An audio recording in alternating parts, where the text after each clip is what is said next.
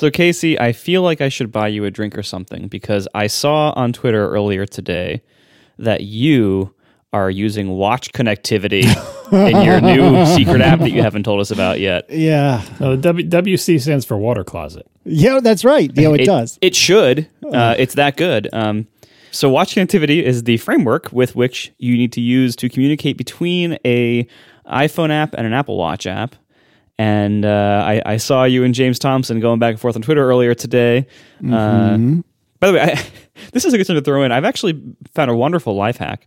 The latest version of Tweetbot requires a subscription to fully unlock all of its features. They finally moved from paid up front. I already know where this is going. Yeah, they finally moved from paid up front to like paid once to subscription, which makes total sense. Like I love Tweetbot. It's a great Twitter app, and it makes total sense that they now do have ongoing costs even more than they did with just development, which is its own big thing before. So it makes total sense to have subscription pricing. I mean, for almost any app these days that doesn't have any other kind of constant income. But anyway, so when I installed the new version, and it became read-only mode until you subscribe, and not that I think you shouldn't subscribe. I think you should. However, this became an accidental feature for me.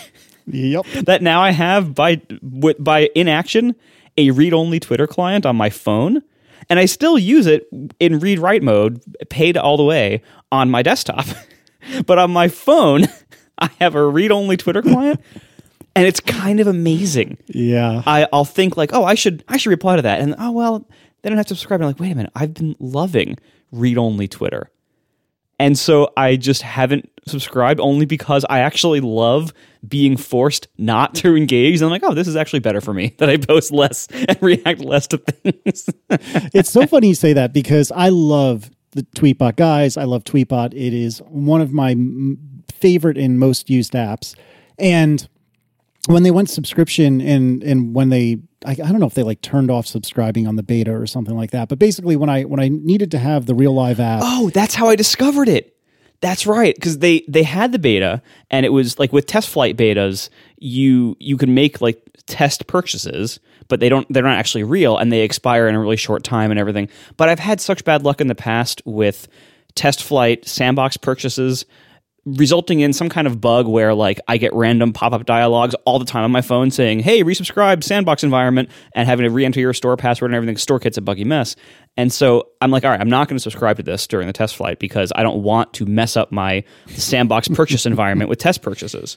Yep. So I just never subscribed. And that's how I discovered like, oh, this is actually really nice.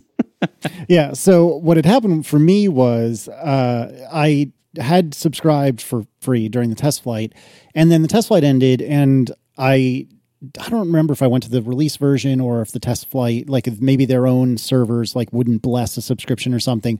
One way or another, I wasn't subscribed then, and at this point I had not paid them any money, and so that's fair that I hadn't been subscribed. But I noticed, wait a second, I kind of miss being able to fave things because I like to use a hard a fave whatever. It's like a very simple, like, yep, thanks, or I see you, or haha, I get it, rather than having to reply to a tweet. And I really missed that.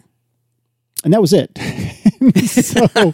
But I did end up subscribing just like a week or two ago. And I don't know how long the new Tweetbot has been out. I feel like it's been at least a month, probably closer to 2 months. Yeah, something like that. And I only subscribed like a week ago. And I echo everything you said, Marco. Like, I'm not trying to say you shouldn't subscribe. It's a wonderful, wonderful app. And what got me to subscribe was that I kept the official Twitter app on my phone, which is hot garbage. It is not meant for me. Like, I shouldn't say it's hot garbage. It is not meant for me is a better way of phrasing it. Oh, no, it's also garbage. Don't worry. You don't need to candy coat this one. Yeah, porque no los dos, right? But I would use the official Twitter app when I really, really, really wanted to reply to something, but it was more the like hearts and things like that I miss, or like DMs, for example, that I really wanted Tweetbot for than it was replying. And now that you say that, I almost wonder if the Tweetbot folks could engage some sort of like almost read-only mode where maybe you could like throw somebody a fave, but that was it. You couldn't do anything else, Well, I kind of like that it prevents me from, because I've also had the same habit. Like I'll throw a fave on things as kind of like a acknowledgement or thank you. But most people who I interact with or who follow me. I think there's a higher than average chance they're using a third-party Twitter client. And if you use a third-party Twitter client, depending on how you have it set up, but generally speaking, you don't usually get notified on faves because the third-party APIs, until very recently, didn't have a good way to like stream those in and be notified all the time. And so I have a feeling like my faves don't really mean what I think they mean, and almost no one sees them in practice. And so it's almost like, well, if you're going to actually want to give somebody feedback, you should give them real feedback, like with a reply or something. And so I think in practice, faves are fairly useless. And so you might as well not have the ability to leave them, because then you feel like you're leaving feedback when in many cases the people will never see it. And that's completely fair. But it's so funny hearing you describe this, because I went through the exact same adventure myself. And it was my utter disgust with the official Twitter app that got me to pay for it. Well, that sounds bad. I really, really love Tweetbot. This is not an ad. I don't think they've ever paid us to do anything on this show. I really, really do love it. I'm not trying to imply anything else, but I do agree that this was a feature, not a bug, in a lot of ways. So yeah, I totally hear you. But to come back to the actual point you were trying to make, yes, I am working on something very slowly, and I feel like I have like an analog and a half worth of content about how slowly I've been working on this app. And I'm actually, we don't need to pull on this thread right now, but I'm really, really frustrated and kind of disgusted with myself at how long it's been taking me, because it's really not a very complicated app, and it really has been taking me entirely too long to get it out the door. But nevertheless, one of the things I am realizing is that even a very, very, very simple app, if you want to include a widget, if you want to include a watch app, if you want to include a watch complication, and I know this is not something novel or new, but it is stunning the amount of stuff you have to manage and the amount of code you have to write in order to make all of those things happen. And Marco, you more than probably anyone would know exactly what all this is about. But even for an app like this, which is, I don't particularly want to talk about what it is right now, but suffice to say, it's very, very, very, very simple. The simplest app I've worked on yet. But nonetheless, I'd like to have a widget. I would like to have a very basic watch app. I would like to have a watch complication. And even using all the modern stuff, it's all Swift UI, it's all combine where appropriate. Even using all the modern stuff, it is still an just astronomical amount of work to get all of these moving parts put together. And I'm really going to try hard not to go on a rant, because I've done this too often lately, but it is very frustrating to go digging through Apple's documentation, which for watch connectivity is at least passable, which for Apple is a big compliment.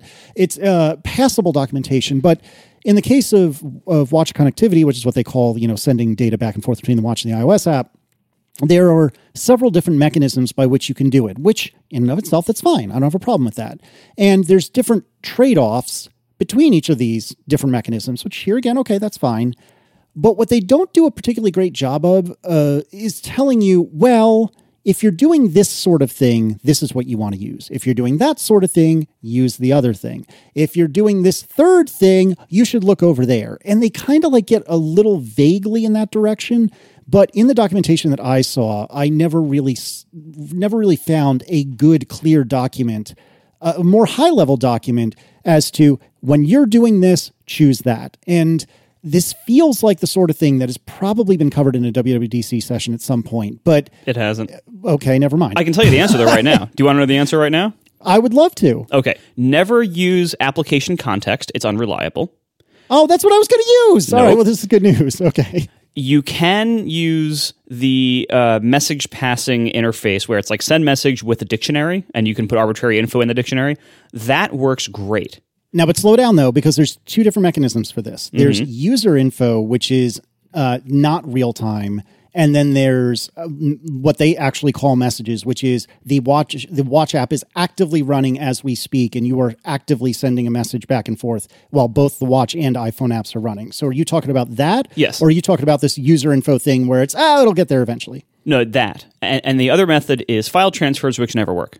So basically, You can't use file transfers because they don't work reliably. You can't use application context. It doesn't work reliably. The only one that works reliably is when both apps are running, the one where they communicate with dictionaries back and forth, the user info dictionaries. That being said, There's size limits to what you can put in there. I underscore found it. I think it's something like 64K, something like that. That I'm not worried about. In that ballpark. And then the Watch app, when it sends a message to the phone app, the Watch app is able to wake up the phone app with one of those messages, but not vice versa. The phone app can't wake up the Watch app. Yep. So this is why like the entire Watch connectivity framework and its real world performance and pitfalls and unreliability is one of the biggest reasons why I've had so many problems developing Watch apps for Overcast over the years. And it's one of the biggest reasons why the current Watch app, which was like recently rewritten, as we discussed, is mostly avoiding Watch connectivity and trying to communicate mostly over the internet, over my sync servers instead, because it's anything you can do to avoid Watch connectivity will be better for your mental health. Sorry. So you're saying, have you played with transfer user info? Because there's application context, which you've already spoken about. Then there's user info, which seems to be maybe intended to be slightly closer to real time question. Oh, no, I'm sorry. No, I have that wrong.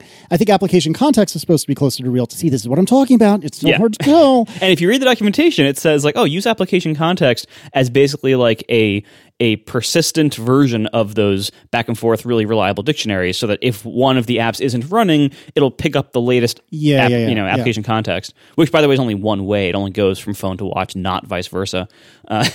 It's a whole, there's so many little exceptions and gotchas. So try to minimize how much you rely on this framework and the functionality of the phone app talking to the Watch app, because any amount of this that you do, you're going to regret. Super. I knew this was my future, but it's so frustrating. So actually, if you, the listener, have had experience with this and have anecdata that you would like to share with me, I would be happy to accept it via Twitter. Please don't clog my email. Via Twitter @CaseyLiss. Don't bother Marco. Don't bother John. They didn't ask for this. I'm asking for this. I would love to hear your experience, because I was going to, after having spoken to James Thompson, friend of the show, I was going to go down the application context route, but if you're telling me that's unreliable and buggy, then ugh. And to be fair, the only thing I'm really trying to transfer is like something itty bitty, which is basically like, how can I describe this without while still being general? You can make one of like 15 or 20 choices within the app. And I basically need to know which choice did you make and what numeral is associated with that choice. And gentlemen, I can tell you about it after the show. But suffice to say, it's like basically a class name and an integer. And that's all I need to send. So in that sense, I'm not worried about like data or size limits or anything like that. But that doesn't necessarily negate your point that it's just straight up unreliable to go back and forth. And that's unsurprising, but frustrating. So yeah, documentation. Some sort of higher level documentation would be really, really nice. Like some sort of flow chart or like table. If you're trying to do this at such and such a speed, use this. If you're trying to transfer a file, get screwed, because you're not gonna end up anywhere happy. I don't know. I just it's frustrating. All I want at WWDC, which we'll talk about later. All I want, please, can we have better documentation, please? And yes, in the chat room, from everything I've gathered, Marco is exactly right. That going through the internet is faster than using watch connectivity, and certainly more reliable, if not faster. Maybe not. So, it can be faster sometimes. The Apple Watch by default tries to transfer as much as possible over Bluetooth instead of Wi-Fi, because Bluetooth is much lower power consuming. Bluetooth, though, it is lower power, but it's also way slower, and that's why for file transfers, downloading a file directly from the internet, which will usually prefer a Wi-Fi connection, is faster than transferring the file from the phone to the watch over the same network. It's a whole thing, but the main reason the big reason is the reliability, because if the watch tries to talk to the phone, it's hard to really know whether that communication channel is open and reliable and fast and not clogged with junk. As opposed to like the internet, you can just make the connection directly with the same APIs that you make any other connection with from iOS, and it just works. Neat. Although background downloads rather have significantly more restrictions on the watch and are even less reliable. That's a lot of fun too. Well, to see that, I'm not too worried about, for me anyway. But for you, that does not sound fun. Yeah, there's basically no way to make an Apple Watch podcast app that downloads episodes locally that works well for everyone. Cool. I've tried every way to do it. I've seen other apps that do it various different ways. Every single app has a large number of 5-star reviews saying this new method works great, and a large number of 1-star reviews saying they changed it and now it doesn't work for me. Mm-hmm. And there's all sorts of conditions and problems, and it's just a nightmare. So try to avoid making an iOS podcast app for many reasons, like competing with me, but also try to avoid needing a watch app with local downloads because it's no fun. All right, let's cheer each other up a little bit. Let's talk about the Tesla Wheel of Shame Stencil Edition, and in fact, other editions as well. So we have had listeners from around the world tell us and send us photographic evidence of all the different kinds of Tesla demarcations and graffiti that they found. John, since you've been so quiet recently, would you like to take us on a tour, or would you prefer me to do that? Actually, I had some things to say about your Twitter client stuff, but you went on so long we probably shouldn't belabor it. But I'll just add this. It's a good thing we have this podcast because Marco would have loved to have told you these things on Twitter, but he couldn't reply.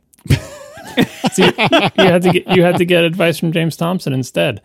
Yeah, and someone in the chat room, I missed this when it went by before, had a good suggestion for your app or a guess at what your app might be. Tweet a view, a read-only Twitter client, so people like Marco can't mess things up. There you go.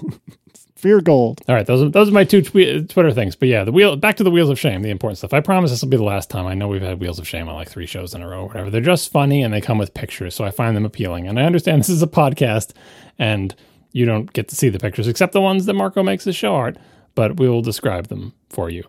So the first one is the aforementioned stencil one. We mentioned it, on the last show. Does it look like a neat stencil? This particular one we're seeing the stencils on.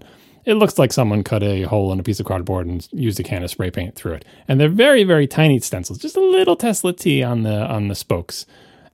I guess that's a deterrent. It doesn't look as bad as the other sloppy. It looks like someone, like a kid, like if you're trying to like decorate your BMX bike or something, and you like spray painted some stencils on it. It's clear that you were trying to do something neat, but your skills aren't really up to it. The next one is from San Francisco. I like the style of this one. It is haphazard red spray paint, but only on half the wheel, and no one would do that on purpose. So that's definitely a look people wouldn't want on their car. Something about San Francisco is haphazard? No. Yeah. Then there's one from Belvedere, California, where the people who run this service obviously could not deal with the idea of making the wheel ugly, so they tried to do as neat a job as possible, and they took like a 30-degree slight pie wedge out of it? Basically one spoke. Well, it's making the Tesla logo, basically. Yeah, it's really, I actually like this one a lot. It's very clever. Me too. Yeah. Now, but most people, the style in cars these days is not to have asymmetrical coloring on your wheels, but this has one spoke and the surrounding areas making a little T in red, and it looks pretty neatly done. I don't know of any car maker that makes wheels like this on purpose, so I think it would still encourage you to swap it for the real one, but kudos to the person who just couldn't stand to look sloppy. No, I love this one so much, and this was sent in by Alistair Logie, and it was, the caption was pizza slice in Belvedere, California, which this is kind of what that looks like. Not only does it look like a pizza slice, but it looks like the Tesla logo. I love this one. I really think this one's great. Yeah, it's very clever. And then finally, we have one from the Bay Area from 2016. Does this predate the spray paint? When was your first spray paint job, Marco? 2019. All right, so maybe they hadn't come on the spray paint technique. This one does have a tiny little Tesla logo. It looks like it could even be a sticker on like the inside rim of the wheel. And I think that one probably wouldn't encourage people to return it because it's just too small and too subtle. But those were the before times, before they had the technology of haphazardly spray painting something. So thank you, everybody from across the world, for sending us your ugly Tesla wheels. We will treasure these photos forever. Something like that. Well, we'll laugh at them for a few minutes. Yeah, that's more accurate. But Marco won't be sending you any hearts. I can tell you that right now. That was my other comment on the Twitter client thing. Oh, okay, go ahead. Not to belabor something that I'm sure you all know, but if you want to not reply to tweets, you can do that for free in any Twitter client. You don't have to have a client that literally stops you from doing it. I understand that having the software help you is good, but at the point where you're wishing for a mode in an application that will let you fave and not reply, that's the point when I say it's time for you to invoke some tiny degree of self-control. Never. What is that? I don't understand what those words mean. Oh, goodness. All right. So Harrison Krebs wrote us this missive with regard to a genuinely frustrating story about AirPods Max warranty repairs. Generally speaking, I don't like to give too much attention to these sorts of things because we are not here to be everyone's crusaders. I'm sorry. However, this is a good public service announcement. So in summary, Harrison went and did a warranty repair on bricked AirPods Max. But when he got them back, they didn't include his ear cushions, which is not desirable at all. So apparently it's Apple's policy to remove the ear cushions and not send them back after a repair, which Harrison didn't know. And apparently the Apple Store employee was supposed to tell Harrison that and just kind of didn't. So this is a public service announcement for everyone. If you're sending in your AirPods Max for warranty repairs, hey, guess what? You're going to want to take those ear cups off. Or at least ask the person at the store about it, because who knows if this is a universal policy or whatever, but just FYI, it's a good thing to know because, Apple Store employees are people too. Maybe they forgot to tell you. Maybe that person didn't even know they weren't going to come back. I actually kind of understand the policy of not sending you back your ear things. I think they should come back with brand new ones rather than just taking your old ones and giving them back. But either way, since they come off so easily, if the Apple Store employee had just said, oh, by the way, you'll want to take these home because our policy is not to send them back, that would have solved the problem. And I assume that Harrison contacted the Apple Store again and said, hey, WTF, and got new, ear pads to replace it because it was the store's fault. They didn't tell them they would be gone. Yeah, and this is actually fairly consistent with Apple's other repair methods. Whenever you send anything in to Apple for repair, they don't want any accessories that go with it.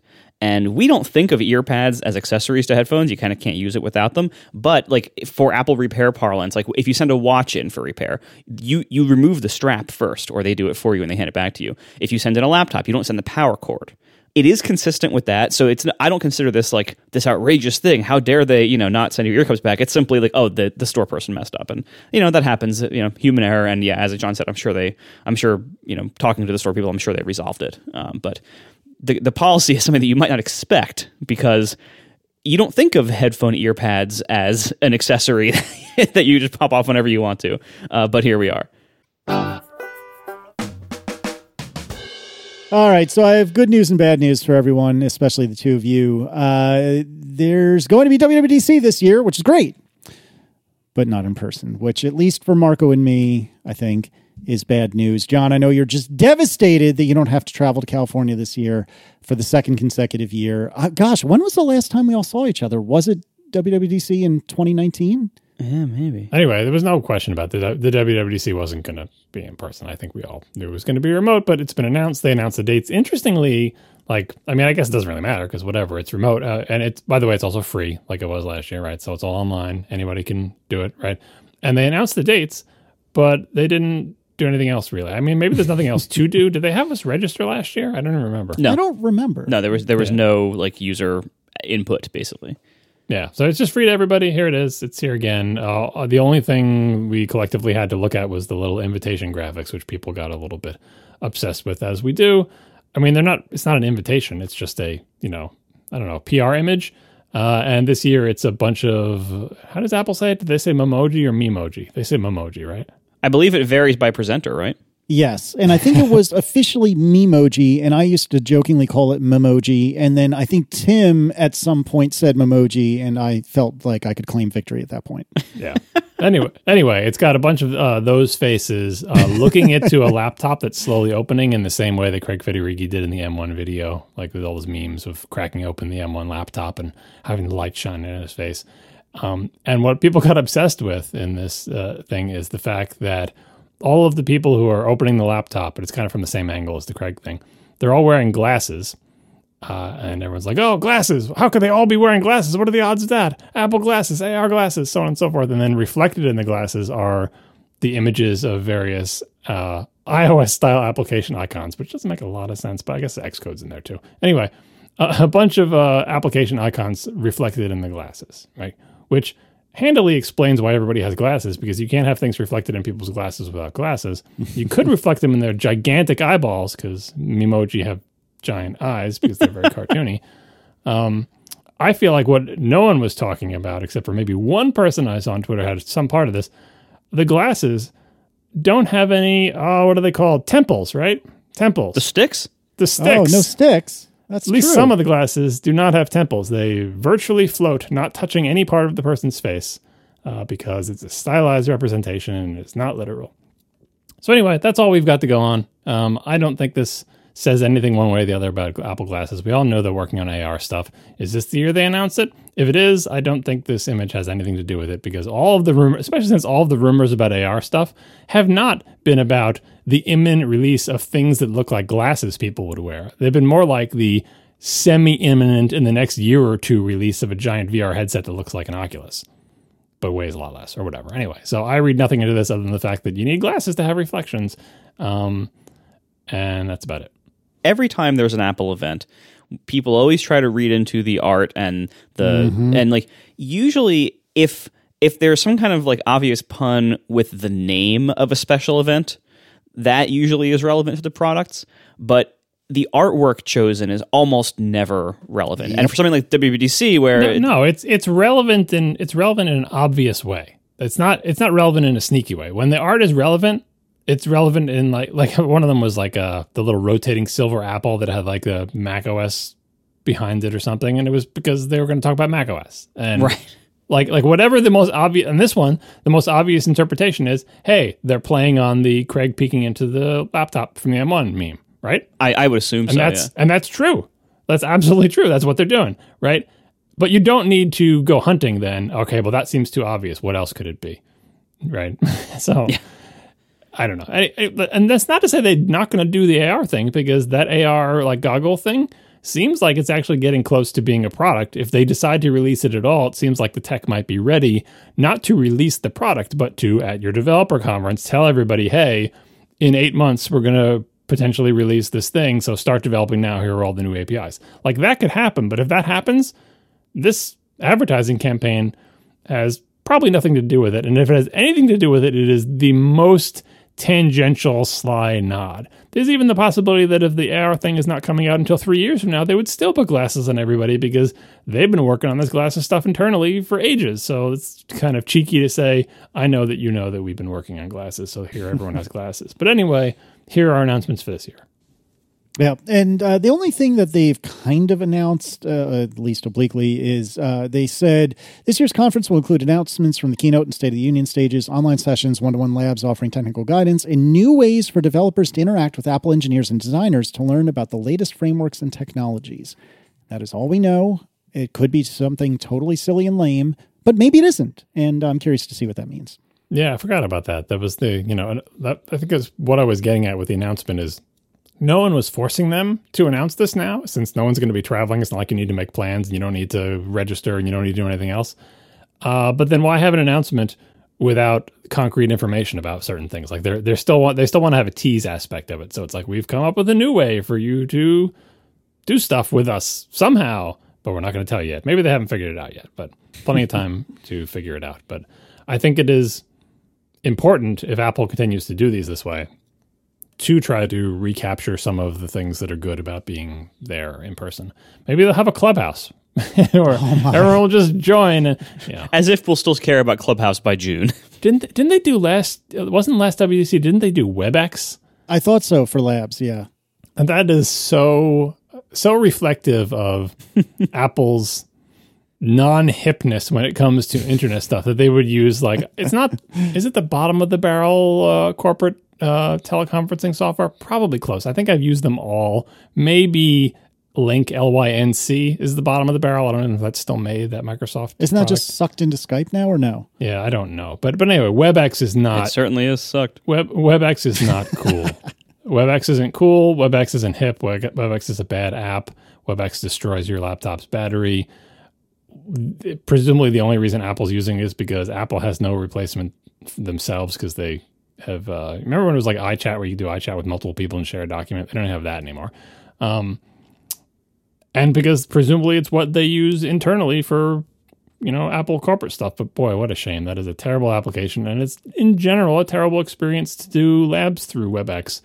If Apple had its own cool, application that does the type of thing that a WebEx does and Skype does and Slack does and Teams does, and I don't know, name every other app that lets you do multi-person teleconferences. I'm sure they would use it instead, but they don't. So it's WebEx. So that makes me wonder we have a cool new way for you to interact with engineers. is it still WebEx? Like, now we're using Microsoft Teams. That's a cool new way. Anyway, I look forward to see what it is. Yeah, and before everyone writes us, yes, we are aware that FaceTime video exists, but to the best of my knowledge, you can't do like screen sharing or anything like that on FaceTime. So that doesn't really work for this particular context. Count yourself lucky if you don't know what problem these apps are solving, because they solve a problem that most individual people don't have. But if you work for a business and have been working from home, especially in a company that normally doesn't work from home, you know the problem they solve, which is essentially, how do I have meetings when not in person? And meetings don't just involve people talking to each other and seeing each other. Meetings always involve presenting things and sharing documents and all that good stuff. Yeah, I mean, I'm excited to see what's announced. I'm excited to see what a second cut at an online conference is. I'm really sad. Well, okay, so COVID notwithstanding, there's no freaking chance if it was in person that I would be going this year. But leaving that aside, I'm sad not to be seeing you guys. I'm sad not to be seeing, other friends that typically went. I'm sad not to be doing a live show. I know that John, really, COVID-19 is John's fault, because this is the length that John is willing to go to avoid doing a live WWDC. It was all down to him. It wasn't anything from overseas. It wasn't a bat. It wasn't a lab. It was John Siracusa. It was his fault, so you can blame him. All because he doesn't like ATP live shows. But nevertheless, I am sad to be missing out on that. I really hope that next year, if it's safe, that they bring everyone back in. I am super skeptical. I think honestly, if they were to do an in-person anything for WWDC, I think they would bring press in for like the keynote, and then maybe that would be it. I would love for them to do an old school style WWDC. And certainly I just noticed as we were talking that at the tail end of their announcement, they said to support the local economy, even while WWDC 21 is hosted online, and as part of its $100 million racial equity and justice initiative, Apple is also committing $1 million to SJ Aspires, an education and equity initiative launched by the city of San Jose. So they're still pouring some amount of money into San Jose, which implies to me that they hope one day it'll come back. But I don't know. We'll see. Marco, 2022, what do you think is going to happen? You think it'll be in person, somewhat in person, not all in person? What's your guess? That's a good question. I mean, this year, yeah, I had no doubt that this year would be remote as well, because even though the U.S. is doing a pretty impressive job at the speed of our vaccinations being deployed out, it is, after all, a worldwide conference, not a U.S. only conference. Many people come from other countries, and the rate of vaccinations worldwide is not as fast as it's happening in the U.S., unfortunately, for lots of reasons. Or there are other countries that don't have the problem that we have at all and wouldn't want to come to the U.S. because they have 0 cases. Yeah, very true. So anyway, it makes total sense this year. I have a feeling that next year live events like this will be happening on a regular basis, and it won't be, like, there's some question, when we will get, quote, back to normal in most ways. And I think we're going to see a lot of that this summer and fall. But I think by next summer, we're going to be pretty back to normal. I don't think that's an unreasonable bet to make at this point. An interesting thing about what they've done with the live thing last year is that they, in the lead up to that and all of the, the quote unquote normal years before COVID, they slowly essentially made the free real-time online for everybody version of WWDC by simply broadcasting the sessions as they air live to everybody for free without needing to register, right? Mm-hmm. That, obviously when they, last year, they recorded them ahead of time, and there's a very different vibe from a recorded ahead of time produced video than a live one. But practically speaking, if you just want the information and you don't want to pay anything and you don't want to travel, Apple was already there. So if they go back to in person, which again, I buy the deal that giving money to San Jose, like, is Apple just going to perpetually give money to San Jose every year just out of, good memories? It seems like they still want to have a relationship with the city. Which probably means they're going to go back to in person, and they'll go back to, it's like, well, why not keep the online thing for everybody? Well, they were already doing that essentially. The only difference is there's no way for online people to get on a WebEx with an Apple engineer. And in that respect, like, whatever the capacity is for Apple engineers to interact with people, if that capacity is saturated by the in-person people who pay money and go to San Jose, maybe there's none left for WebEx meetings. Like, I wouldn't say that you should take time away from the people who paid to be there because they paid all that money and traveled, and so they should get something for that. But it does seem more equitable to essentially raffle off lottery worldwide for anybody who attends for free, like they were doing, like they did last year. Because it wasn't it some kind of like slots are open and it's just a lottery and you just, if you want help, you file in. There was no preferential system, right? For admission? For labs? For labs, yeah. Oh, for labs. I don't know. I didn't do any. Yeah, no, did I do? I don't think I did any last year. I'm not sure, to be honest with you. Yeah. But anyway, that's the tension that Apple has here. There's a limited capacity. There's only so many Apple engineers, right? And so there's a limited capacity of help they can give. Who should they give that help to? Should it be a random distribution of all developers with no barriers to entry other than having an internet connection like it was last year? Or should it be for the people who could afford to pay the high entrance fee and travel to WWDC to get that help, right? I don't know. It's not a clear-cut answer there. Like maybe you could say the people who are there in person, some portion of the help will go to the people who are there in person. And when you do get one in person, you get the benefit of, person-to-person interaction instead of doing it through WebEx.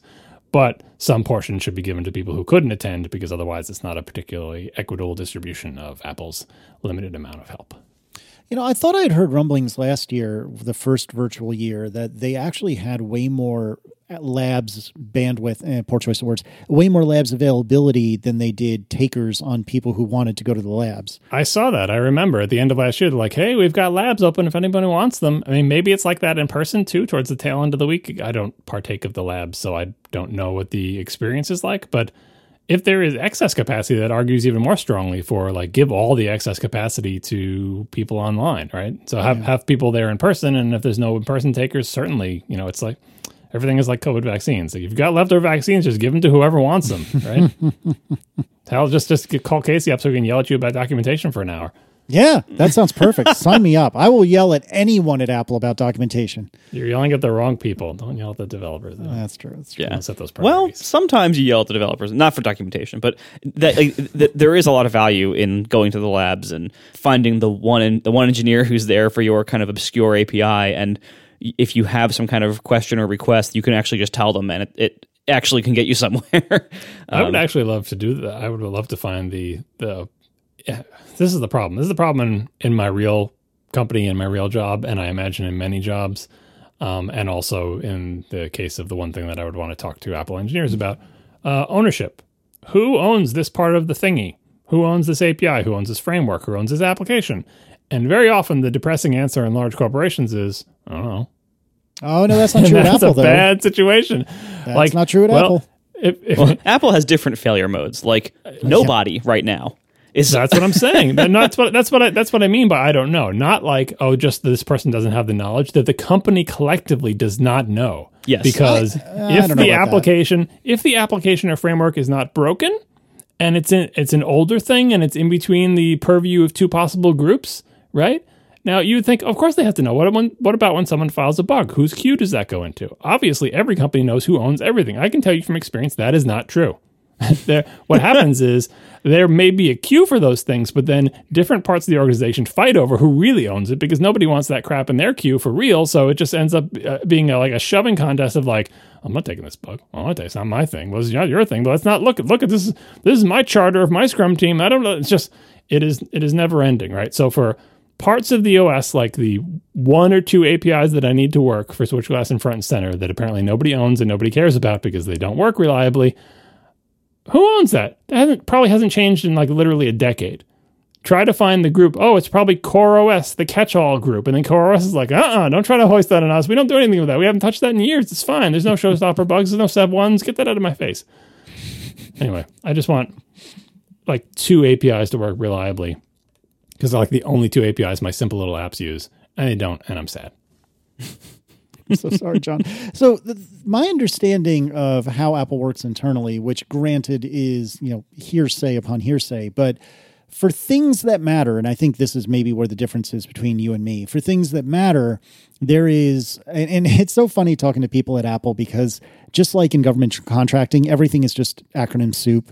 There's the ABC and the QRS and the TUV and the WIZ, and half the time if I'm talking to somebody... The DRI, you're looking for the DRI. Exactly right. So that's exactly what I was driving toward, is there's the DRI, the directly responsible individual. And my understanding, again, hearsay, is that there is one person that may be an engineer, maybe a product or project manager or project owner. I forget what the term is they use internally, but basically one person that the buck stops there. And for anything that matters, my understanding is there really is a directly responsible individual for anything that they care about. But John, to your point a moment ago, perhaps the things that you care about are not the things that they care about, and maybe there isn't a DRI for that sort of thing. Or alternatively, there's a DRI, but they really just could not care less about your particular problem. That's probably what it is. And speaking of that, I should just clear this out because it's been in our potential after show topics in ages. So I'll just finish clearing this out. So the one of the APIs that I'm talking about, maybe I'll leave some more on the other, but one of them is the API for NS running applications, which is a very old API that probably is from the next days that in theory tells you information about all the applications that are running. And you can imagine I would need that information for switch class and potentially also for front and center, right? And this application was described by a very well-known and experienced Apple Mac platform developer as the worst API on the Mac. And I was told this before I began my work, and after I started working on those apps, I think that person may be right. And this is a person who has been working on the Mac for literal decades. So when they say the worst API in the Mac, they're not just like a new developer who tried something. I don't want to name names because this person didn't tell me. But anyway, this is a very experienced Mac developer calling this the worst API on the Mac. And I will put in the show notes the radar numbers, the 1, 2, 3, 4, 5, 6 radar numbers I got thrown at me from this person when this person was telling me about the API to say, this is the worst API I've been following. These are radars, not feedbacks, because it was before the feedback era. These bugs have been there for who knows how many years. They're never getting fixed. And all the bugs that I was finding with it, I doubt they were going to fix too. So if you are inside Apple and you think you know who owns NS running application, an API that no one cares about and that it works well enough that no one needs to care about, here's 6 radar numbers, none of which are from me. 6 radar numbers that you can look at, and then you can decide once again that they're not important enough to fix. I'm so sorry, John. I really honestly am. I really, really honestly am. I don't know what's worse, actually. And I go back and forth. Is it worse to have something that a lot of people rely on, like watch connectivity, that they just really don't care to fix? Or is it worse to have something that nobody else cares about, so you care that much more, but they still don't care to fix? Well, and actually, let me throw in my thing here too, because I think that is an interesting example of what you just described. The one API that I want to work, well, there's a bunch of APIs that do this, but the thing I want to accomplish on the Mac that it is currently impossible to accomplish in a reliable way is to tell an application to bring all of its windows forward. It seems like an important feature of the 2 applications that I make, and there are multiple APIs to do that. I haven't tried the accessibility APIs because you have to ask for accessibility permission to do that, and maybe I could do it manually that way, but this is another thing about sandboxing the Mac App Store. I haven't been willing to go over the hurdle to say, I'm going to request accessibility access, because it's like, you want to let this app read all your keystrokes and record your screen, and people flip out, and rightly so, right? I don't want that access. I just want to say one thing, hey app, bring all your windows to the front. And again, there are multiple APIs to do that, and 0 of them work reliably. They work about 98, 99% of the time, but then they just stop working, and there's no error conditioning, there's no log messages, and the only recourse is to quit the app or sometimes restart your computer. And what do my dinky little apps do? One really important thing they do is ask applications to bring all their windows to the front, and when that stops working, it's sad. I even hacked in a little thing where you can switch which API my app is using to do that. Like you can cycle through them and say, did that API work? Try this one, try that one, try that one. None of them work. When it stops working, it stops working for good. And I feel like, even though that's a bug that no one cares about, if you're going to have any APIs on the Mac that say, hey app, bring all your windows to the front, I don't understand how that can ever stop working or be unreliable. Because I feel like the Windows server should own the window layering policy to some degree. It should be able to say, look app, I don't care what you're doing. I don't need any interaction with you whatsoever. I, the Windows server, own your windows, and I put them on the screen, and I composite them and everything. So I'm simply going to bring, as the Windows server, all your windows to the front. You don't even need to be running. You could be hung in an infinite loop, because this is Mac OS X and not classic Mac OS. I don't care if you're hung app. I'm bringing all your windows to the front. But no API does that reliably, and it makes me very sad. So we heard some breaking news earlier today, I believe, that Apple has added 2 brand new Siri voices that will no longer default to a female voice in the latest version of iOS, which is now in beta. This is, I think, from TechCrunch. I'm not really sure what the source is here, but Apple is adding 2 new voices to Siri's English offerings and eliminating the default, quote, female voice, quote, selection in the latest beta version of iOS. This means that every person setting up Siri will choose a voice for themselves, and it will no longer default to the voice assistant being female. Seems good. I haven't heard it yet. I think there's a sample out there, but I just hadn't had a chance to hear it. But sounds good to me. Yeah, like what's nice about this is, throughout our history as a society of trying to give people more rights, equal treatment, trying to clamp down on stereotypes and misogyny and stuff like that. The more like weird old assumptions that we can break, generally the better things are. Culturally in America, most like robot voice assistant things, whether you're hearing it like on a phone menu or something like that, have been female. And that assumption isn't true everywhere. Like in the UK, they're usually male. It's just different in different places. But it's this assumption that we've had for forever in our society. Like, oh, like the assistant voice should be female, and that's based on some pretty terrible assumptions of gender role reversals and everything over time. And so what Apple's doing here is effectively breaking that assumption and making you choose which style of voice you want to hear as your Siri assistant, not just assuming and making a default to saying, okay, in America, it's always going to be a female voice. In the UK, it's always going to be a male voice. Like breaking that assumption now. And that's generally a good thing, I think.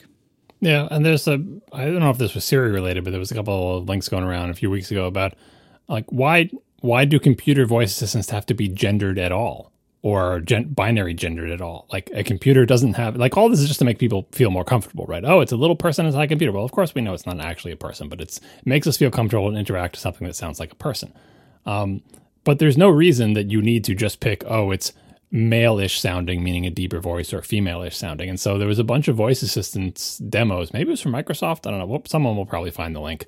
If not this week, then by next week, showing essentially, non-binary gendered voices. And I thought they were pretty amazing. Like, why shouldn't your computer sound like that? And the idea of giving you a choice and making you select. Now, people may just end up selecting according to the cultural stew that they've grown up in. And maybe most Americans will pick female for exactly the same reason that the default was unthinkingly female. Or, you know what I mean? It's just like, again, the culture of traditional gender roles in your particular country. And what Apple's trying to do is not perpetuate that by just saying, oh yeah, no, we're going to pick the thing that we think you're comfortable with already, right? They're not stopping you from picking whatever you're comfortable with. And maybe the ratio of people picking one or the other will be exactly the same.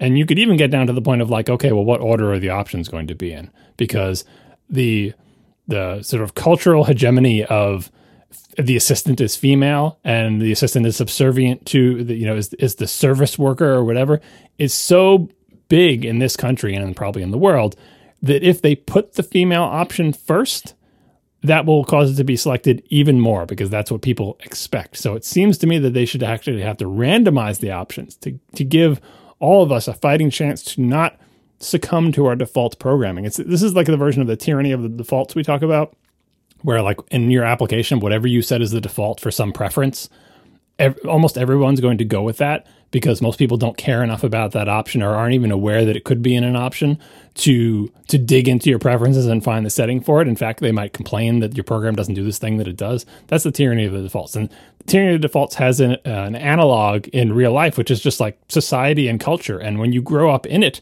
you don't think that you might not even think that there is a choice. Well, that's just the way things are. Secretaries are women. How do I know that? Everybody knows that. Haven't you seen TV and movies and the entire culture of the entire world that I've spent my entire life in? Of course, secretaries are women and nurses are women and doctors are men and unthinkingly adhering to these stereotypes. And so when some people see this, changing the voice on Siri, congratulations. I'm sure that will help women everywhere. Every little bit, every little one of these things is one tiny pebble taken off a pile. It doesn't fix the world, but if you don't do this, then everyone will just continue to assume, oh, well, my assistant has to be female because assistants are females just like secretaries and nurses, right? So I applaud this move. I don't quite know why it took so long. I also don't understand why the default was male in the UK and female in the US for so long, because it seems like there was some understanding within Apple that these cultural differences mean things.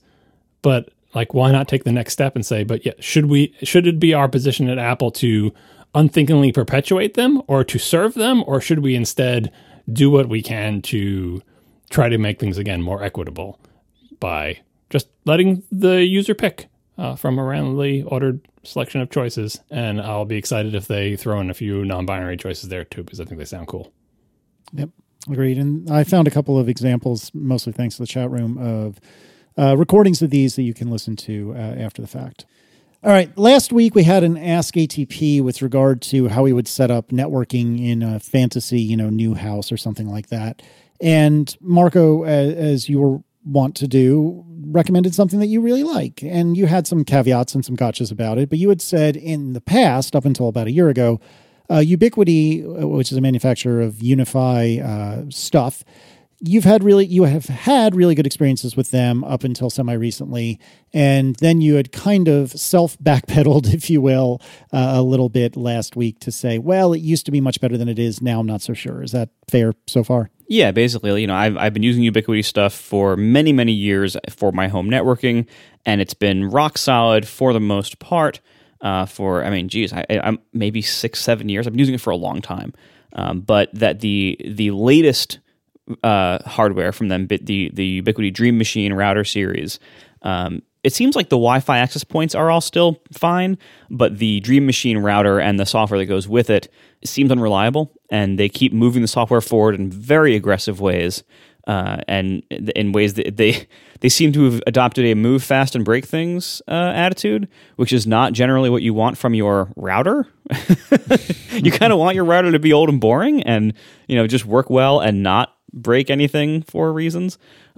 So that culture might have come back to bite them slightly. Yeah.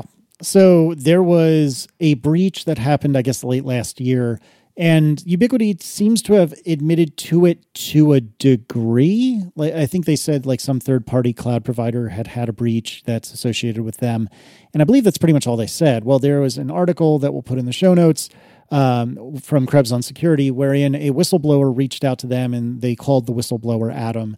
And the whistleblower said it was considerably bigger than Ubiquiti's leading on. So I'm going to try to grab just a few quotes from here. In reality, this is from the article. In reality, Adam said the attackers had gained administrative access to Ubiquiti servers at Amazon's cloud service, which secures the underlying server hardware and software that requires the cloud tenant or client to secure access to any data stored there. Adam says that the attackers had gained access to privileged credentials that were previously stored in the LastPass account of a Ubiquiti IT employee and gained root administrator access to all Ubiquiti AWS accounts, including all S3 data buckets, all application logs, all databases, all user database credentials, and secrets required to forge single sign-on cookies. I could go on and on actually about this. Supposedly they were threatened. The attackers wanted $2.8 million in order to keep quiet. And so they actually wanted it, of course, in Bitcoin. And I had assumed, that must be 1,000 Bitcoin. Oh, no. $2.8 million apparently at the time of writing was 50 Bitcoin, which is just preposterous to me. Oh, please don't email me. I don't care about Bitcoin. But anyway, I just thought that was funny. Yeah, can we pause on that for one moment? Yeah. People occasionally request that we talk about the world of cryptocurrency. I could not possibly care less about the world of cryptocurrency. I have very little knowledge of it, but it's mainly I just have no interest. And there seems to be there's a lot of people out there who absolutely are super into it, super involved, super interested. I almost feel like it's a different world of tech than the world that we live in. And while there might be a very small amount of overlap, I don't think it's much more than that. And it's like people who are super into stock trading and stuff. It's a different form of financial gambling and instruments and everything. And I just couldn't care less about that stuff. I have no interest in it. And it seems like there's so much there to know that if you're going to be into it, you got to be really into it, or you have to not be into all the stuff I'm into in order to even have time to keep up with it and to do it correctly and well and everything. And so all of you out there, if the whatever portion of our audience is interested in that, I'm sorry, I'm really not. And so I'm never going to want to talk about it. And that's just that. There's a lot that we don't cover on the show because tech is a very big world. And for me, it's got to be, the whole world of cryptocurrency is part of that. I just have no knowledge and no interest about it. Well, kind of like the financial instruments that you mentioned before, despite the fact that you have no interest in it, unfortunately, like the stock market and various financial instruments, it does potentially have effect on your life. If you remember 2008, for example.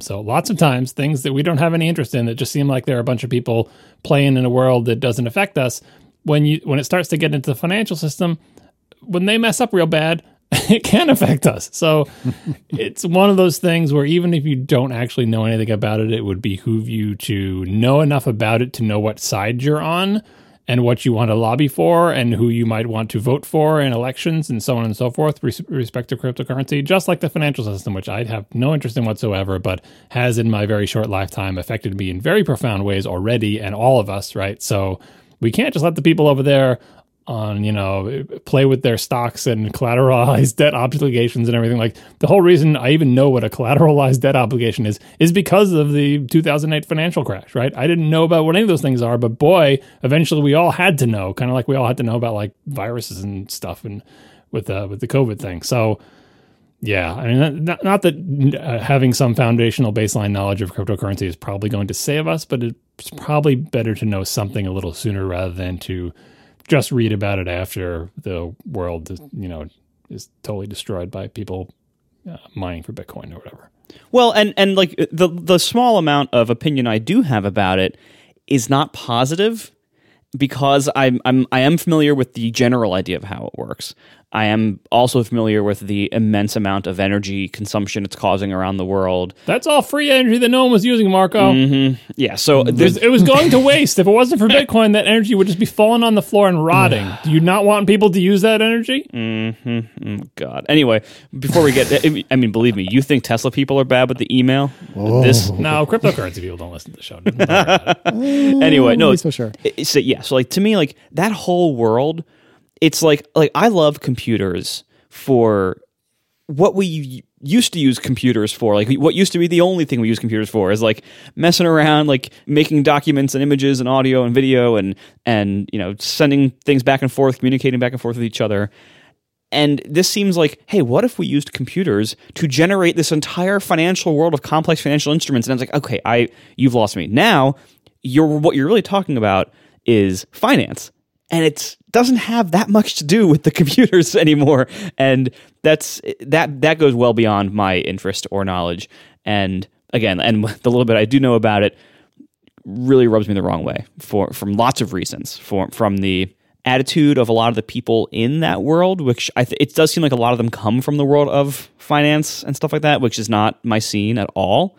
As well as the environmental issues it causes, and it seems and just the attitude of like the presumption that this is going to take over everything and that all of us simpletons using fiat currency are somehow like wrong or old dinosaurs. And it's like, know enough of the vocabulary to know the terms that you wouldn't otherwise have any reason to know. So it's getting to you. Eventually. Yeah, I mean, literally everything about it that I know rubs me the wrong way, with the sole exception that I think the technological concept of how it works is interesting technologically, but that's where the positive feelings I have about it end. I predict we will talk about it, yes, even more than we are now, in a future episode at some point related to the NFT stuff, but not this week. Are we still talking about those? And I wish not this week. And I wish I could find. We should end by saying, trying to find the originator of this amazing tweet. This is the problem with the internet. I can't tell who originated this tweet because people could just be copying and pasting it or whatever. But anyway, it was the explanation of Bitcoin from 2018, potentially by the person who will link in the show notes. It says, "You want to know what Bitcoin is? Imagine if keeping your car idling 24/7 produced solved Sudokus you could trade for heroin." I know, I've seen that before. It's pretty good. You have to know a lot about Bitcoin to understand how every part of that sentence makes sense, but it's also depressingly accurate. Yeah, and so I haven't had a chance to weigh in. I'll be very brief. I agree with almost everything Marco said. If it wasn't for the fact that this is accelerating the heat death of the universe, I would probably be far more interested in it. Just a month or so ago, I went didn't do a deep dive, but I started looking into, because I did not understand how it worked at all. And there was a really good video on YouTube that's almost half an hour, but it's excellent. And it's by 3 Blue, 1 Brown. And I'd never heard of this channel before. We'll link it in the show notes. If you want to know from a nerd's perspective, but yet approachable from a non-nerd's perspective, how does this actually work? I really, really recommend it because it helped me understand, even after having read many, many things about it. It wasn't until I watched this video that I was like, oh, okay, I got it. And yeah, I agree with you, Marco. Like, not only is the scene not for me, and not only does everyone seem to think, much in the same way of Tesla people, that they are the one true people that really understand, and all you sheeple just don't get it, blah, blah, blah. That's exactly. It's just like Tesla people. Oh, you idiots with your internal combustion engines blowing up dinosaurs. Well, let's say more charitably, when people are tech enthusiasts as we are, it's easy to get excited about a new technology. We are often excited about new technologies. I certainly am, right? It just so happens that sometimes some of those new technologies that people get excited about and form communities around have, let's say, externalities that turn other people off. Even Tesla, which is doing a good thing. Electric cars, yay, right? That's good, right? And yeah, it is.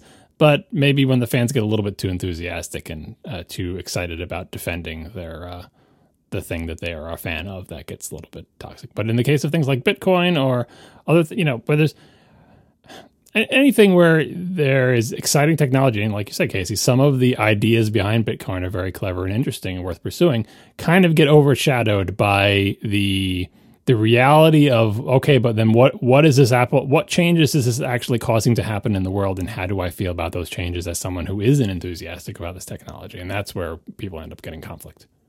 Yeah. So anyway, it is worth checking out.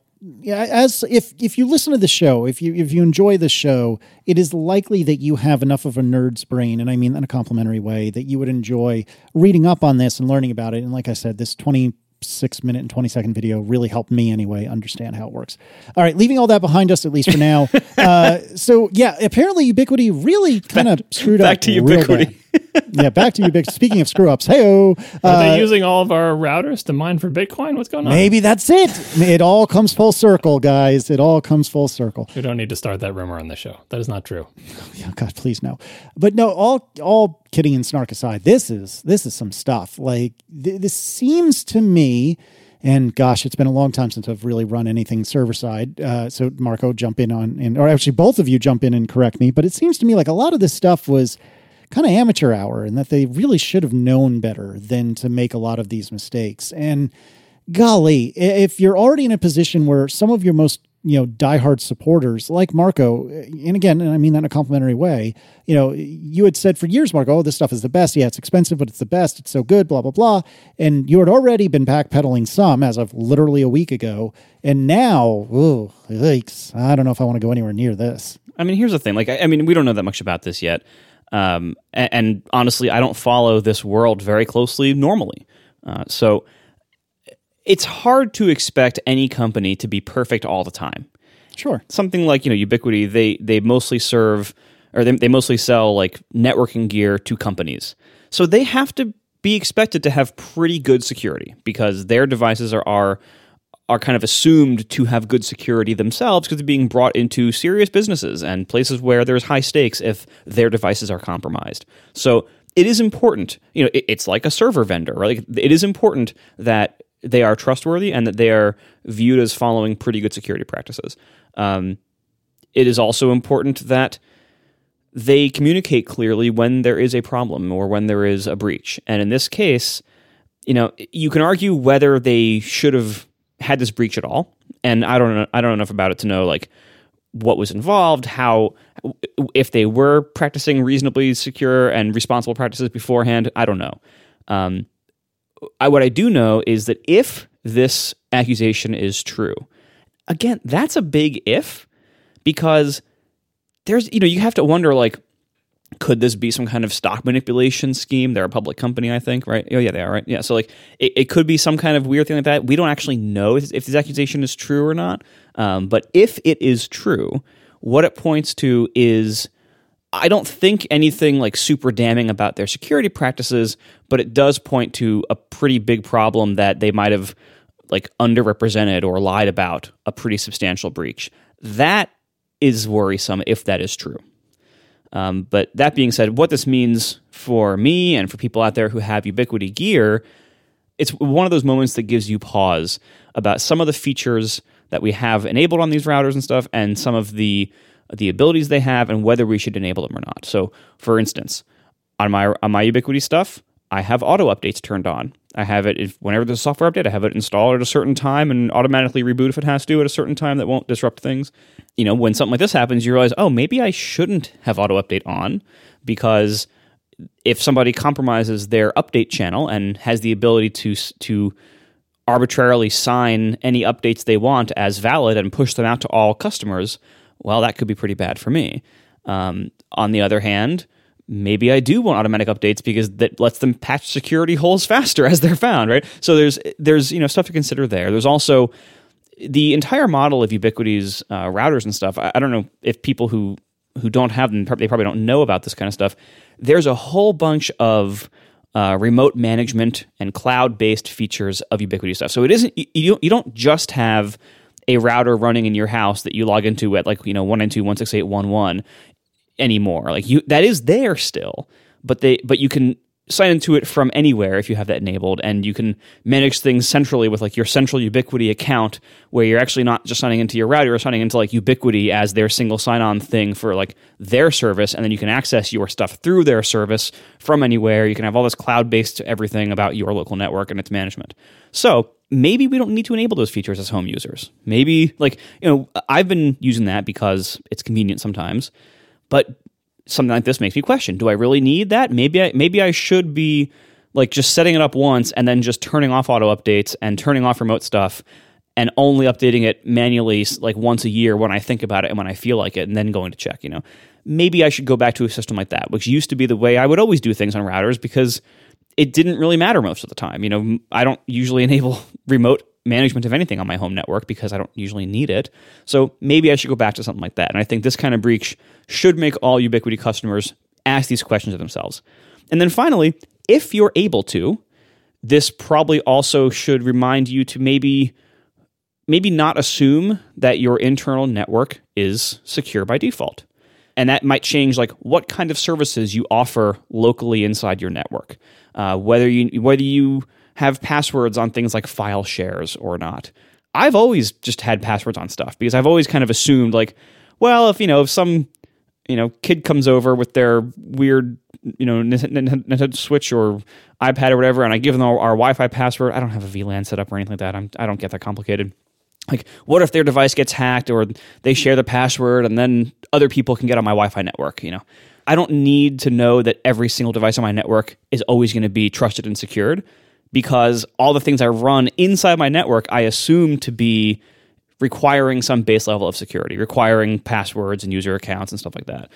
So it would be a good idea to also revisit those kind of assumptions for people who are looking at this and getting worried. If somebody has access to something running on your network, what do they have access to? And if you can minimize that, that's probably a good idea, because even if you run some other router and this problem doesn't apply to you, we live in a world full of Internet of Things, crap devices and everything, and it's only a matter of time before something on your network gets hacked by somebody and has some kind of vulnerability that doesn't get patched or whatever. And so something hostile will be on your Wi-Fi network eventually. So this is a good way to kind of think about what the risks there are and think about how you want to manage those. And then again, going back to Ubiquiti, thinking about with Ubiquiti stuff, do you want to enable auto updating and do you want remote access? And I think the answer here is for a lot of people, is now going to be maybe not. Well, I think this gets to the heart of what you were saying before about communication from the company, because, like I said, people get hacked all the time. It's a thing that happens. It's essentially unavoidable. If someone wants to target you and wants to get in, they probably will get in. I think history has shown that there is no such thing as an invulnerable, completely secure anything that is on any kind of network, right? Which is why real security, requires, as they say, air gap, although there's all sorts of crazy academic papers that will show you that even an air gap isn't sufficient to protect you. But anyway, the whole point is stuff happens, as they say. But in that kind of environment, of course you want to have auto updates on, because that is your best defense against exploits, because exploits are discovered and then they are patched. Then new ones are discovered and then those are patched. Then other new ones are discovered and they're patched.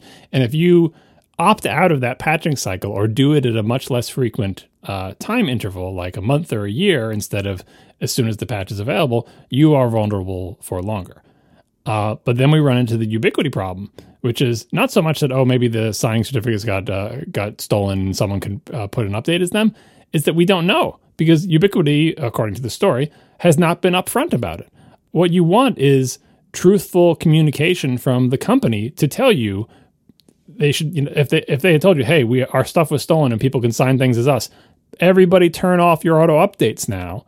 And then the company would later tell you, okay, we've issued new certificates and redone everything. Now apply this patch manually and re-enable. That's what you're looking for. Like, the trust in the company is the thing that is damaged here.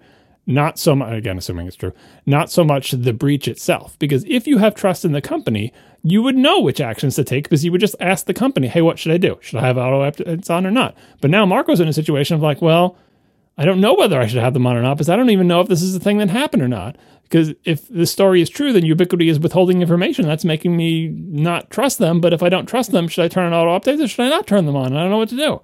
And that, like, it's probably some business 101 lesson or whatever. Like, again, stuff is going to happen in your business that's bad. It's how you handle it that, within reason. Obviously, if you're running a store and it burns to the ground, you have no insurance. How you handle it isn't that important. But in situations like this, how you handle it is a big factor in how your company comes out of this. So I really hope either parts of the story are true or Ubiquity at least comes clean at this point, so its customers know what they should do going forward, including knowing whether they should just buy new network equipment. Oh, and to answer everyone's questions about, like, what do I recommend now that Ubiquity has a problem? The answer is, I don't know. I haven't, we have things like, previous sponsor Eero. I've used those before, like in vacation situations and stuff like that, and they've been fine. But this kind of world, like, almost everything has downsides somewhere in the chain, or like parties that you have to trust if you're going to use it. You can go the kind of homebrewed route and set up like one of those like pfSense things, but those sometimes have problems too. Like, I think they just had a problem recently. So like, there's all sorts of gotchas with a lot of this stuff. And I think, again, like a reasonable way to approach it is probably to keep things pretty simple. And if you want to be conservative about your, the security and stuff on your network, don't do things that have remote access. Don't do things that are based on web services. Have things that are more local and local only, where like you are taking a more active role in their management, or there isn't much to manage because they're so simple and local. I think that's the general way to go, and that's probably where I'm going to be heading with my stuff as well. So interestingly, and totally unrelated to this Ubiquity thing, I have been doing some thinking and purchasing related to my home network, because in this year, I'm not going to say this year of working from home, because honestly, I was working from home a lot even before the COVID stuff. But in this last year, I've had much more occasion to be on, Teams, basically Microsoft Teams, teleconference meetings all day long, right? And every once in a while, it always seemed to be during like an important Teams meeting, right? With like, where I'm giving an important presentation or I'm talking with my bosses or whatever. I would lose internet briefly and then it would come back. And it happened one particularly memorable time. And I was like, if this happens again, I'm fixing everything. And then of course it didn't happen again for months. I'm like, oh, well, whatever that was, you don't have to worry about it. But then it happened again. And I'm like, okay, this maybe this happens all the time. And I just only notice when I'm in the middle of an important meeting, like, cause it just goes out briefly, but then comes back. Right. And what it looks like from my networking perspective is it looked the same as back in the bad old days when my ISP would go down for a second or I would lose an IP address. But it also might look similar to a router rebooting itself because it crashed. I have no way to tell because one of the routers I'm using, I can't figure out how to get the logs from it unless I do like SNMP or whatever, and I don't want to deal with that. But the whole point is one of these problems it's like testing my resolve by saying, I'm going to happen in an infuriating time, but then it won't happen again for months. But then it'll happen again, but then it won't happen again for months. But now it happened again today, and I'm like, you know what? This is not just whatever it's called, like a selection effect, not selection effect. What is it when someone mentions something and then you start seeing it everywhere? Oh, yes. I can't think of it though. Merlin is yelling it right now. Yeah, exactly.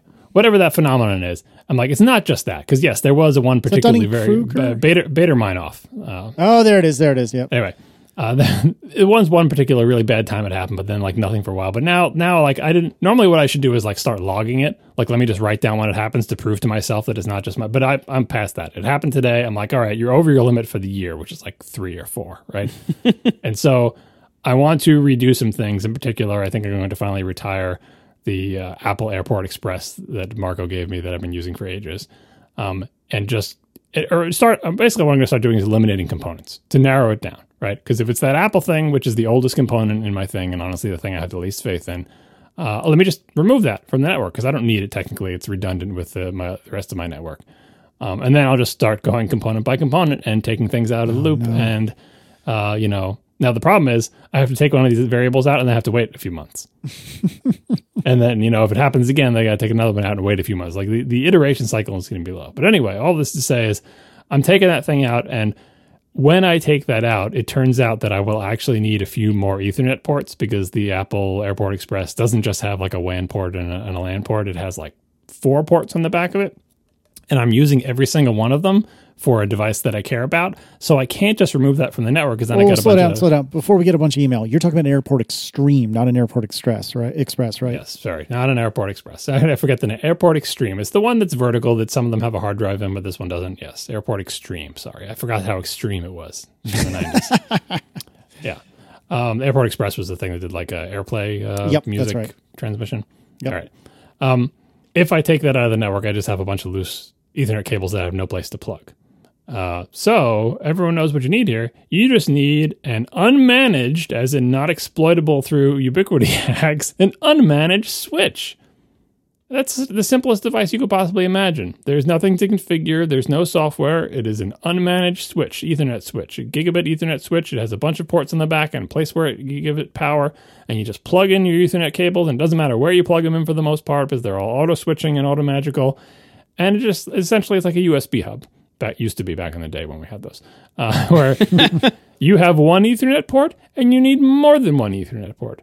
And it is the simplest and, most straightforward and least complicated way you can get more Ethernet ports. And yes, there are caveats compared to a managed port and you can get fancier and fancier, but I literally just need 1 or 2 or 3 extra new ports here, right? So I simply needed to get an unmanaged gigabit Ethernet switch. I've purchased many, many unmanaged gigabit Ethernet switches in my life. I've purchased many 10100 unmanaged Ethernet switches in my life, right? Hell, I've purchased Ethernet hubs. I've done it all, right? It seems like such an easy thing to buy, but kind of like toasters, not that I want to go on that rant again, kind of like toaster ovens, it's becoming, and I guess USB hubs for that matter, it's becoming really, really hard to find an unmanaged Ethernet switch that doesn't have thousands of angry people on the internet telling you how it's a complete piece of garbage and doesn't work. I'm looking at one right now and it's fine. I know. I have a bunch in my house. There's like 4 in my house, right? They're all different, right? What I wish is that I could take one of the 4 that I have in my house and buy another one just like it. But of course, all the ones in my house were purchased years and years ago because Ethernet doesn't change that much and they're all totally discontinued, right? And so name the brand, D-Link, Linksys, TP-Link, Netgear, like Cisco, like just whatever brand you think, go find a consumer-priced, unmanaged Ethernet switch from them, and then find how many hateful reviews of people saying, this doesn't work, nothing worked on my network until I took it off, it worked for 6 months and then died, I hate company X, you should try company Y, and then you go to company Y and it's just a giant circle and you will just go around and around and around in circles, and in the end, probably the actual contents of all of these devices were made like by 1 or 2 companies and they're all just packaging in a different plastic container. And then you say, okay, well, why don't you just go for the business ones? The problem with the business unmanaged Ethernet switches is they are made for a business context. And in one particular way, this is going to sound stupid, but this is, I just want it the way I want it, as they say. The thing in a business context seemed to be to have the power on the opposite side of all the Ethernet cables. And the way I have everything arranged and the way this thing is going to be, that's no good for me. I want all the Ethernet ports and the power all on the same side, so all those cables can run off the side or the back of my desk. That used to be how almost every consumer Ethernet switch was made. Somehow, in the past 10 years, someone decided, you know what? Businesses, I understand the business one. The business one, they're in like a rack, and you can see the ports, and then the back is the power. Like, I understand that for the business ones, but that's not my context.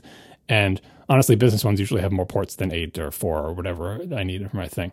But then for the consumer one, someone decided that the power should come in the side for a lot of brands. The side? The side!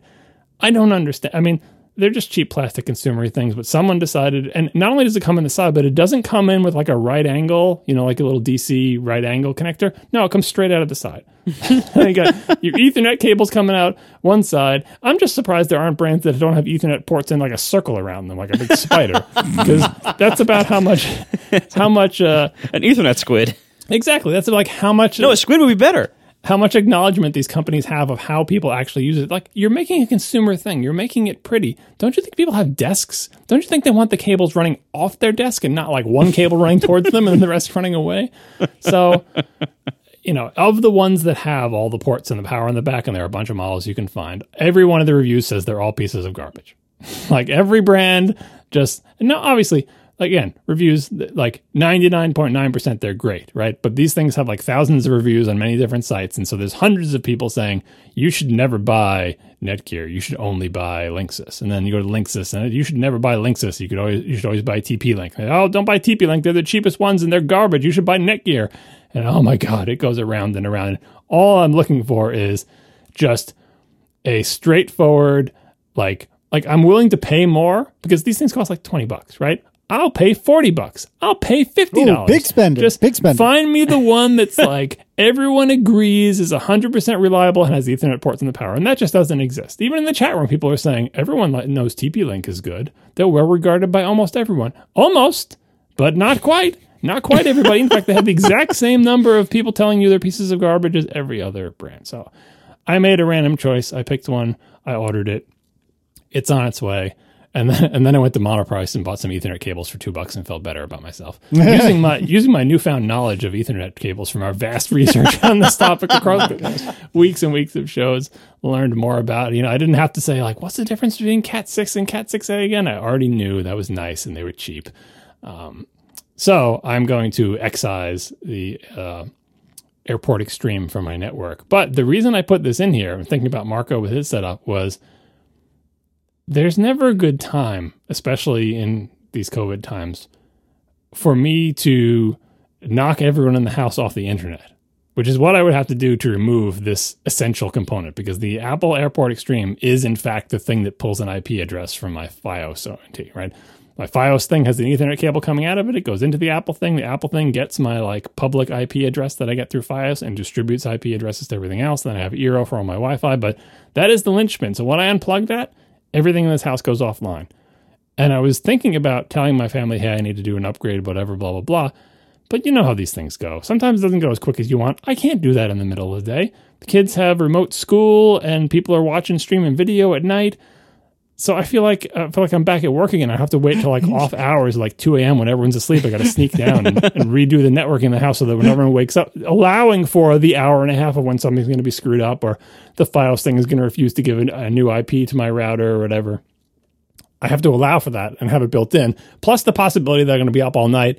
And by the time they wake up and need to go to school, I haven't fixed the network and now it's just permanently broken. So there's always that possibility. So it's feeling more and more fraught of how to essentially change or update your home network in a way that doesn't cause the disruptions. And I thought this would be a good opportunity to ask Marco how he has handled this in his household, which granted in pre-COVID times when you did your various network redesigns probably wasn't as fraught. But what are your plans now? Like say, I'm going to get rid of my Ubiquiti and replace it with something else. How do you plan to do that? Or is it just like you just wait for Adam to go to school and then just tell Tiff tough luck and then take everything offline? Yeah, I basically wait until no one's using it. And I actually do have a few chances a week where that happens like in the middle of a day. And so I can do that. But getting back a minute to your Switch issue, I found it amusing. I looked up The switch that runs most of my house here was until very recently when I upgraded to Ubiquity stuff, an HP 18 or 24 port HP rack mount switch. And this is something I bought in 2012 for $274 and has been bulletproof. Totally rock solid until I took it offline and upgraded to the Ubiquity stuff like last year sometime. So it worked for like probably 9 years or 8 years at least, and was totally rock solid. Never had a problem. And at some point, I needed an 8-port switch in one of my TV stations. And I just got the HP ProCurve. It's the HP ProCurve 1810G line. And I just got the 8-port version of that, which is smaller, and got that. And that was also totally reliable, bulletproof the entire time.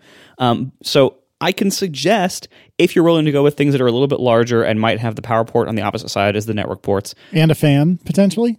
I don't think these have fans. I'll double check. Well, I can stop you. Don't suggest any rack mount stuff. Like, obviously, I know if I wanted to just buy like business equipment, right? Yeah, it would be fine, right? But these are, for better or for worse. This networking stuff is happening like on a desk up where people are. So rack mount stuff is the 8-port version. Yeah, the 8-port version is not a rack mount, or at least it's one of those like half wide things. Yeah, I mean, but that's why I start to get into fashion. Like, for example, the the fashion of network switches. Yeah. So the one I have on my Synology, John, you're gonna have like 5 network cables coming out of it. Where's the fashion? There is no like. I don't want an ugly box. I don't want an ugly box sitting on my desk. That's what it comes down to. It shouldn't be on your desk.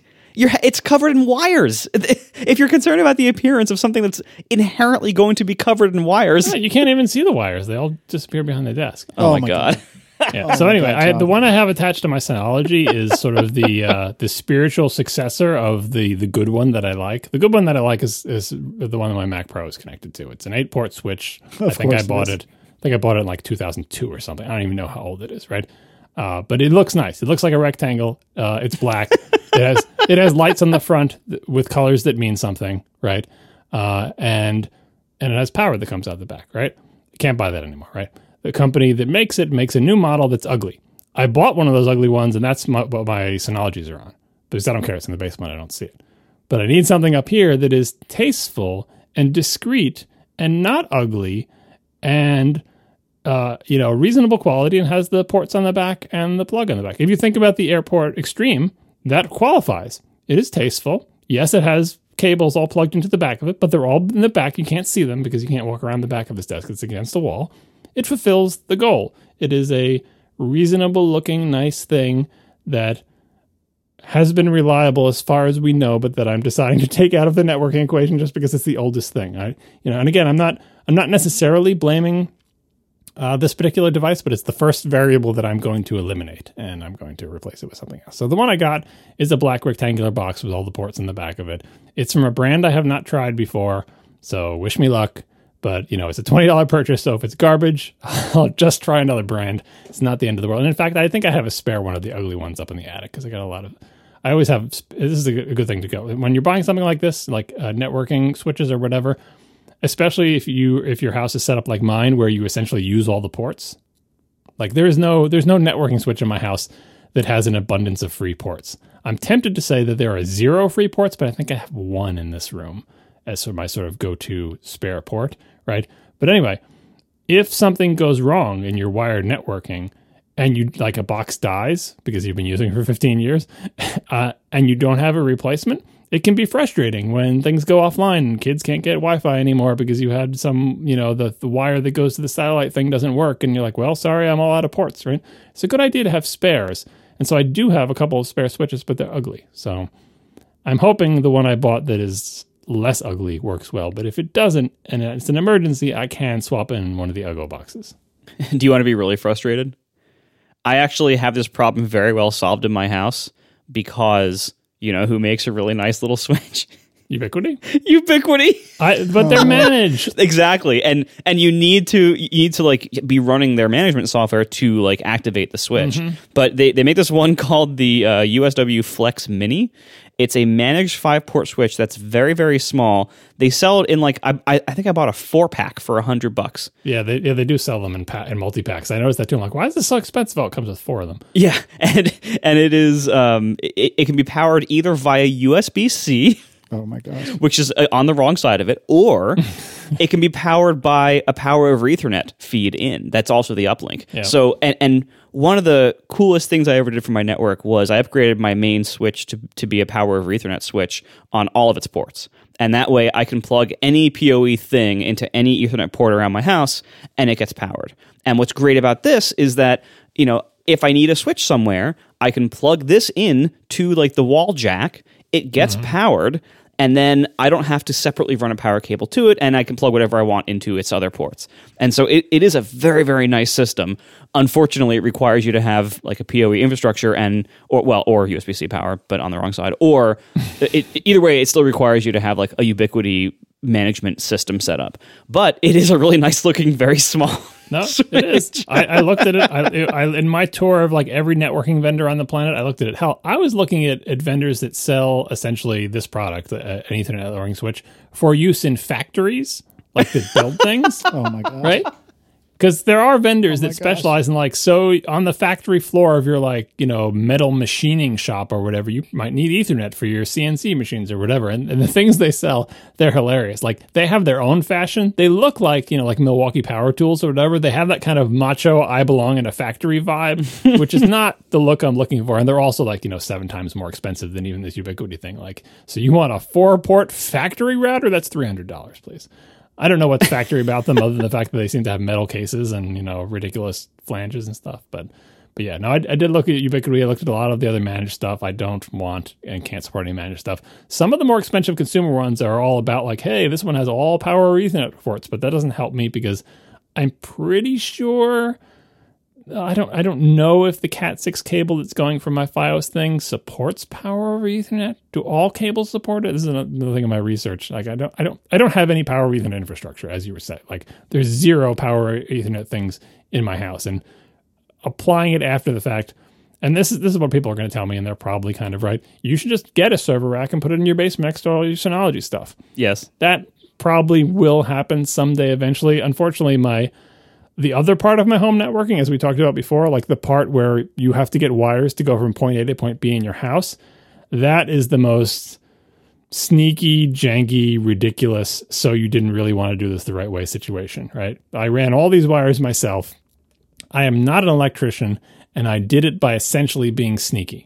Like I didn't do anything the right way. Nothing. It's all about like, where can I hide a wire where no one will notice it? And I go from the far corner of my house to the other far corner, and it's this ridiculous. If you saw the network topology, it's like, oh God, I wish I could find this. It's probably in YouTube somewhere. Have you ever seen the thing explaining why a particular nerve in the human body, like I forget where it starts. Like starts in one place, then goes down half your body, then makes a U-turn and comes back up half your body and connects to something that's like an inch from where it started. And it's like it's like, why would, if this brain, you go from brain to this nerve to the thing, it's like 2 inches away. Why are you going down to my stomach and back up again? And there's a really good explanation of like, well, this is you with your stupid nerve, right? Rewind, evolutionarily speaking, and look, here is a fish. And here's how the fish biology is set up. And here how the transitional, the various species that are between fish and us. And you watch as that nerve gets longer and longer and slowly bends into a crazy U shape until we get to like primates. And now you say, oh, I see. It just kind of ended up that way. That's my home network. My home network has cable runs they go from the source, they go all the other side of the house, then all the way back, then back again in this direction. Then like you would never make a network this way. But it's entirely designed of like where and how I can hide the wires without actually running them through any of my walls, which are all made of like horsehair plaster and lath and everything I don't want to touch. Right. So I'm slightly constrained on the networking. In general, though, I have everything that I need. It's just that, if I want to replace a thing that has 4 Ethernet ports on it, I need something else that has at least 4 Ethernet ports on it. If I want to replace everything, I have to rerun all new wires and sort of home run them down to my big non-existent, networking rack in the basement. And that maybe is a project for another decade. But for now, I just want to find the culprit. Oh, and by the way, on the culprit of what the networking thing is, I really do think, anecdotally speaking, as far as my memory can tell, it mostly happens when I'm in meetings with the Teams app. And I'm like, what? How could that be? What is it about using Teams? It's not particularly network, constrained. It's not like we're sharing video. Half the time, everyone has their video turned off and we're all staring at one document. And I do huge downloads and uploads all the time, putting gigs of photos and everything else on my Backblaze stuff going up from multiple computers. It's like, what is it about in being in a Teams meeting that causes this problem to happen? I don't have an answer. I don't know why I'm blaming the Apple thing just because it's old, but it's the first thing I'm trying. So we'll check back in 3 months. Or maybe I'll check back the next episode and I'll tell you how nice my black box looks on the desk. And then after that, 3 months, I'll tell you if I've actually solved my problem. I just love that you've been stressing about how many nines you've implicitly provided your family.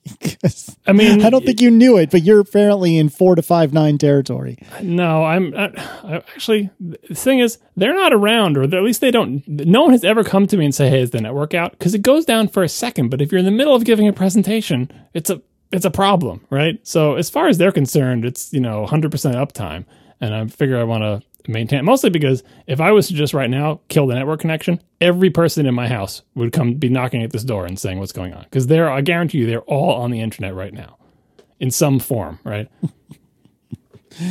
Oh, John, I'm sorry.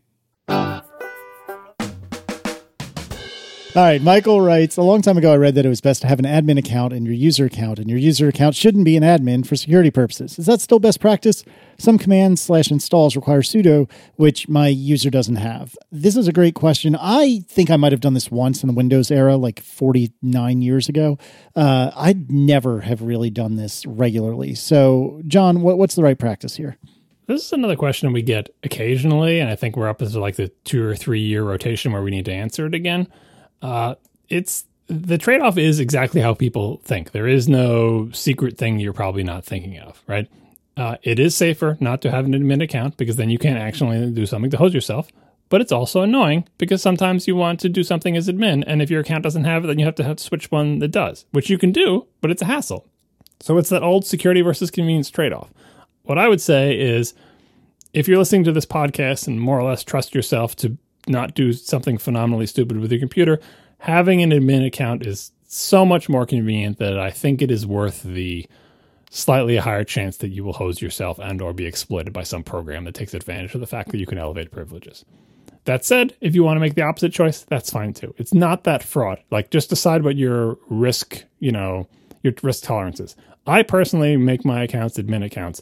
I made all my children's accounts non-admin accounts, and I even went back on that because it was too annoying when I was on their account trying to fix something that I couldn't essentially do admin stuff, right? Sometimes when you're prompted for admin stuff, you can enter an admin username and password. So if I was on their account and I needed to give some app access to the microphone or whatever, I could enter my username and password, but then I couldn't use Touch ID because their laptops had Touch ID with their finger in it. Anyway, I have now gone to the entire family has admin accounts just because I'm annoyed by the hassle of not being able to elevate to admin privileges with the current user's password in every situation. Your mileage may vary. It is, in fact, safer not to do that, but not to a degree that I would have a problem with recommending that people just make admin accounts. Just be careful out there. Yeah, I disagree a little bit. I err on the side of just make everybody admin because, first of all, it depends on like where the risk is coming from as to whether this makes any difference at all.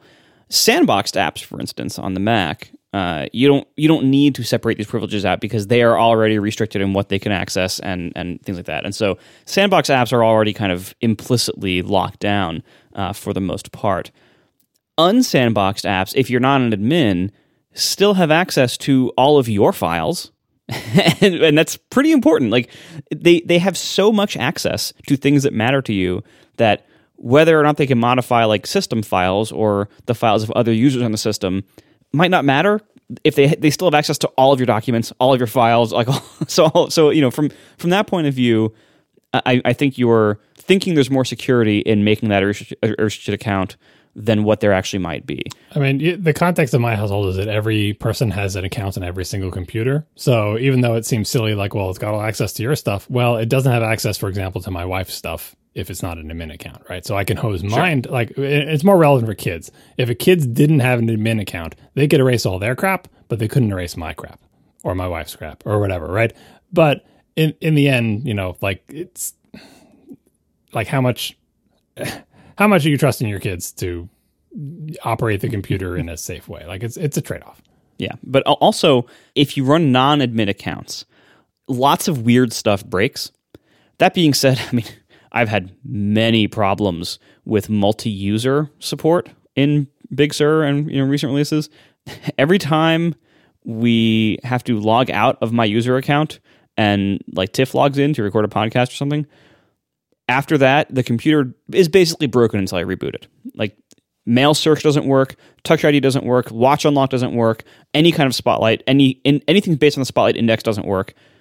It's frankly baffling to me that Big Sur has gotten as far as it has in the release cycle, and multi-user support is still completely broken in this way. So I don't think it's broken for everyone, though, because I'm running Big Sur on all our computers, and we perpetually have multiple people logged into them, switching accounts all day long, and don't experience any of this. Now, to be fair, we don't use Apple Mail at all, period, across the entire family. There you go. We do use things like Spotlight, and like nothing else seems broken, because if it did, nothing in our house would function. I would have downgraded everybody, right? So mail may absolutely be broken, but I'm not saying it's not happening to you, but whatever it is causing it must be something that either we don't have or that we aren't doing.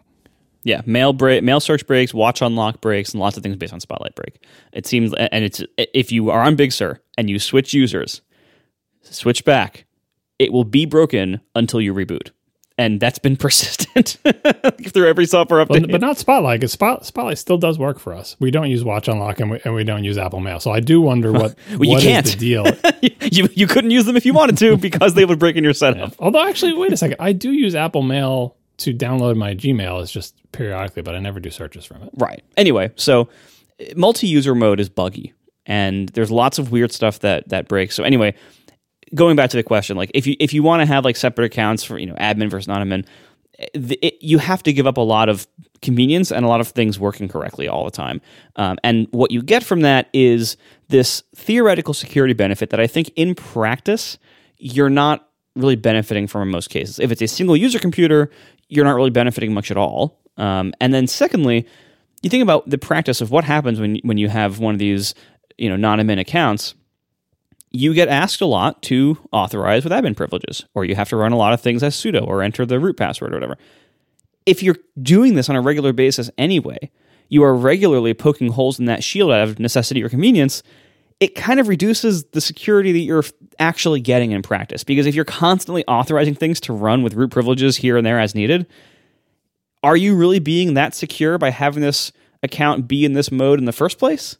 Like, I feel like the real world security benefit of that in most setups is not high, whereas the inconvenience and potential bug exposure and annoyance is high. So I don't think it's worth it for most people to do that.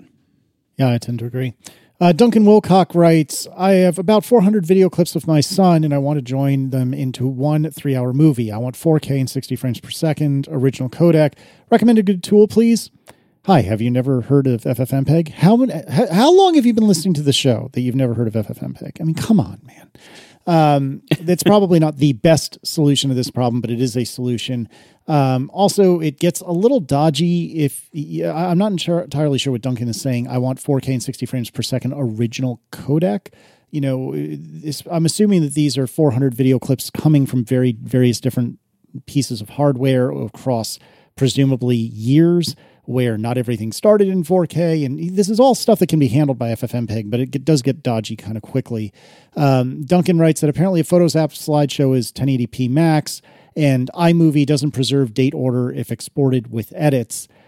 I mean, this is not going to be easy with anything I know how to do. You can do it with FFmpeg, but it would be semi-manual. Do one of you have a better answer, or do we have to tell Duncan to ask me to help them out? This question was totally for you, just so you can say FFmpeg again. Okay. Because this is one of those situations where once you get into this type of question where you're like, look, I've got video, I want to do a thing to it, but I want to do exactly this thing and exactly this way, you're basically singing FFmpeg song. And yeah, it's a painful song. It and is. There may be other better tools. I don't know. The lyrics make no sense. Yeah, I'm just familiar with FFmpeg because it's a very common tool, and Casey talks about it all the time. And I'm sure professional video editors or people who are familiar with different kinds of tools have better ways to do this. But if you don't want to spend any money but just want to get this job done and are willing to Google for a while, FFmpeg will probably eventually do what you want once you figure out how to make it work. And by Google for a while, he means a while. Yeah, I mean, you'll try a bunch of things that don't work first. Here's what I would recommend. I mean, I don't know if Casey does a similar thing, but every time I tried to mess with FFmpeg, I have like test files that are very small. And I do all my testing on them. They're representative. They're the same as the files that I want to deal with, but maybe the file I want to deal with is like some 8 gig movie or something. Don't do all your testing on that. It'll take a long time, right? Test with small files first. And then when you finally get a working file that it has the characteristics that you want and have figured out the mile-long command line incantation, then do it on your real files. Yeah, that's smart. Yeah. Yeah, that's true. Another thing I do is oftentimes I just want to test something. I'll trim it to be, it's -T, I believe, where you can say only output 10 seconds or something like that. So you can still use your 8 gigabyte input, but it's only going to output 10 seconds and it's going to quit. But yeah, I mean, you can do this with FFmpeg for sure. It's actually not that complicated in incantation. The complicated thing would be that the way I know how to do this is that you would need a plain text file that lists the names of all 400 videos that you're looking to input. And if you can get that, even if you do it by hand, it's actually a very straightforward incantation that I'll put in the show notes. But that would require, again, a file that reads, it's plain text, and it reads file space, and then a file name, new line, file space, next file name, new line. And then you can have FFmpeg concatenate all of those videos.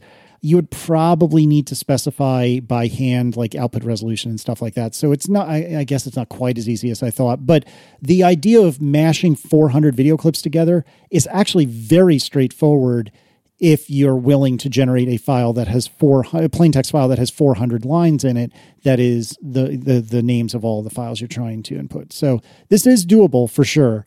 And FFmpeg will do it. I don't know if Handbrake will do this sort of thing. Of course, anytime I say FFmpeg, everyone else starts saying Handbrake, because Handbrake is in many respects just a user interface, a GUI front end to FFmpeg. Again, it's been a long time since I've played with Handbrake, and it might do this sort of thing. And there is a Handbrake CLI for doing it on the command line, which maybe would do this sort of thing. But yeah, certainly FFmpeg will do it. And it's not that inherently difficult. It is workable. And, building on what John was saying about how do you get to be decent at FFmpeg? Yeah, I think I mentioned this before, but in Apple Notes, which is, now my repository of random information, just like Evernote once was. Have you heard about WorkChat? Well, in Apple Notes, I have a folder that is FFmpeg, and it's just examples of different incantations that I've thought that I have used and that I thought I would come back to at some point.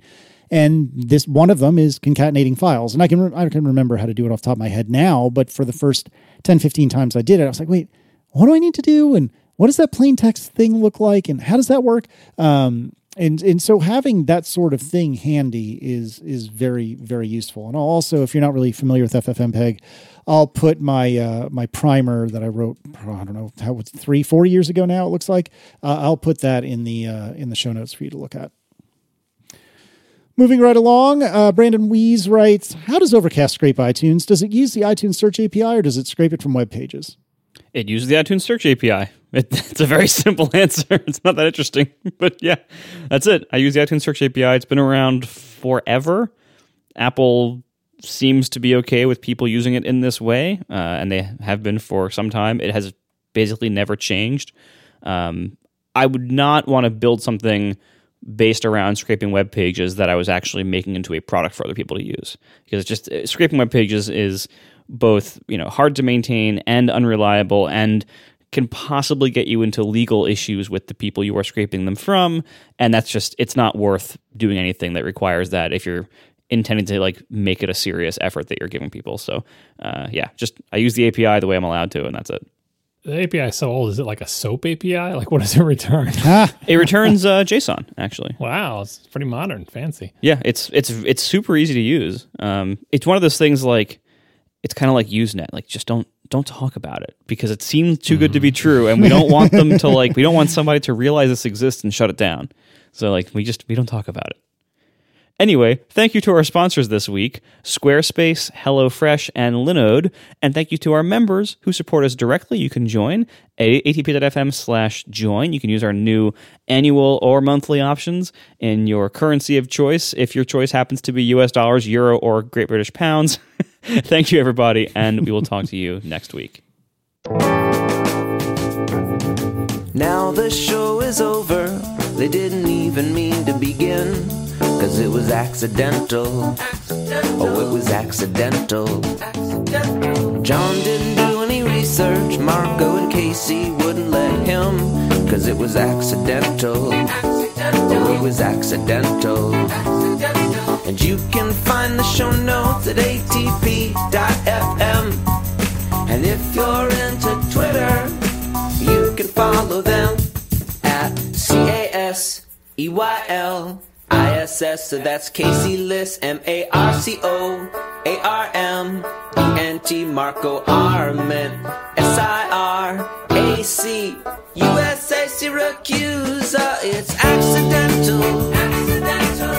They didn't mean to. Accidental. Tech podcast so long. I have some Bell follow-up. Some Bell follow-up. I did not see that coming. All right, tell me more. Did you break another bell? No, I fixed the original Bell. Whoa. Oh, excellent. So I pulled it out of the closet today because I had a theory. I had heard like on one of the recent Merlin podcasts, I forget which one, I'd probably due by Friday. He was playing with a magnet with his bell.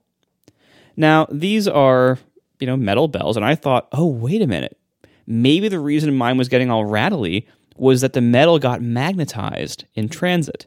Because if it gets magnetized, maybe like the little hammer thing in there that hits it doesn't pull back correctly and like sticks to it a little too long or makes it like rattle weirdly. So I thought, from the world of watches, I have a demagnetizer. So I thought maybe I can fix my original bell. Maybe it got magnetized by being transported next to an iPad smart cover or something. And great, I can just run my demagnetizer around. So I took it out and I waved it over my compass to test whether it's magnetized or not, and it wasn't. And I thought, okay, well, there goes that theory. But then I took out the working bell and I held them side by side and compared them. And I realized that the old broken bell, the like dome of the main bell shaped part of the bell, it was like not resting level on the broken one. It was tilted and it was touching the bottom base part, whereas the functioning bell had a perfectly even air gap between those two parts. Your broken one was muting itself, like you mute strings on a guitar. A little bit, yeah, except rattling itself instead. I thought, well, let me see if I can fix that. This is just, metal. Maybe I can bend it back into place. And sure enough, a like $10 bell is not made of very high quality or thick metal. So I could just bend it back with my hands. And now I have the original bell back to its former glory. It works fine. It just at some point in its various trips to WWDC or the beach or whatever, it probably just got compressed in a bag and it bent down slightly and bent the metal. Now I have repaired my bell. I believe in repairability and reuse. Before I recycle things, I have my original bell back in service. Before you order 50 other bells in an attempt to get a new one of the original bell. Which I'll never be able to get again. Well, it's a good thing. Like my broken cheese graters, I keep them around too for parts. It's a good thing you kept the original bell around. Yep. So here we are. I'm back on the original bell. Yeah, I can tell it has a warmer sound.